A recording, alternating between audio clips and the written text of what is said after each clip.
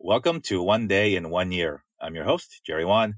It's February 28th, 2020, day 59 of our year-long podcast series where we'll learn gratitude, wisdom, and giving from 366 fellow human beings. Today we meet Elissa Unton. Hi, Elissa. Hello. Thanks for coming on the show. Truly my pleasure. Thank you. Share with us a little bit more about you.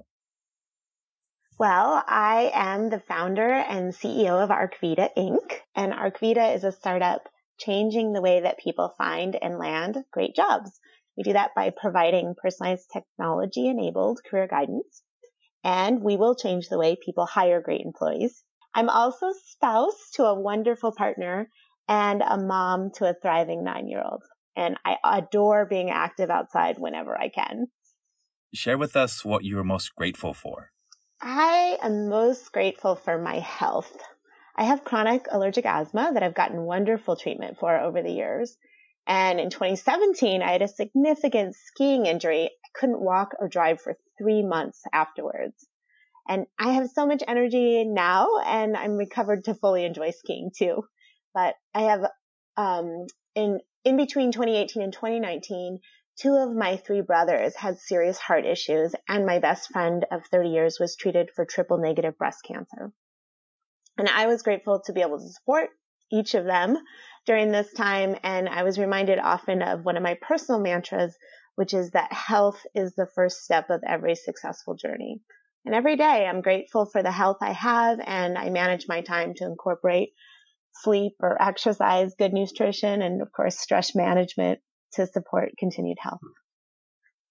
That's a lesson we need to be teaching ourselves or reminding ourselves every single day. Thank you for sharing that. What has been your greatest life lesson thus far?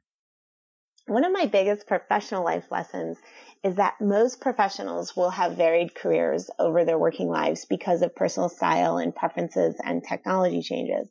But your own career path may be quite easy to follow if you understand yourself well.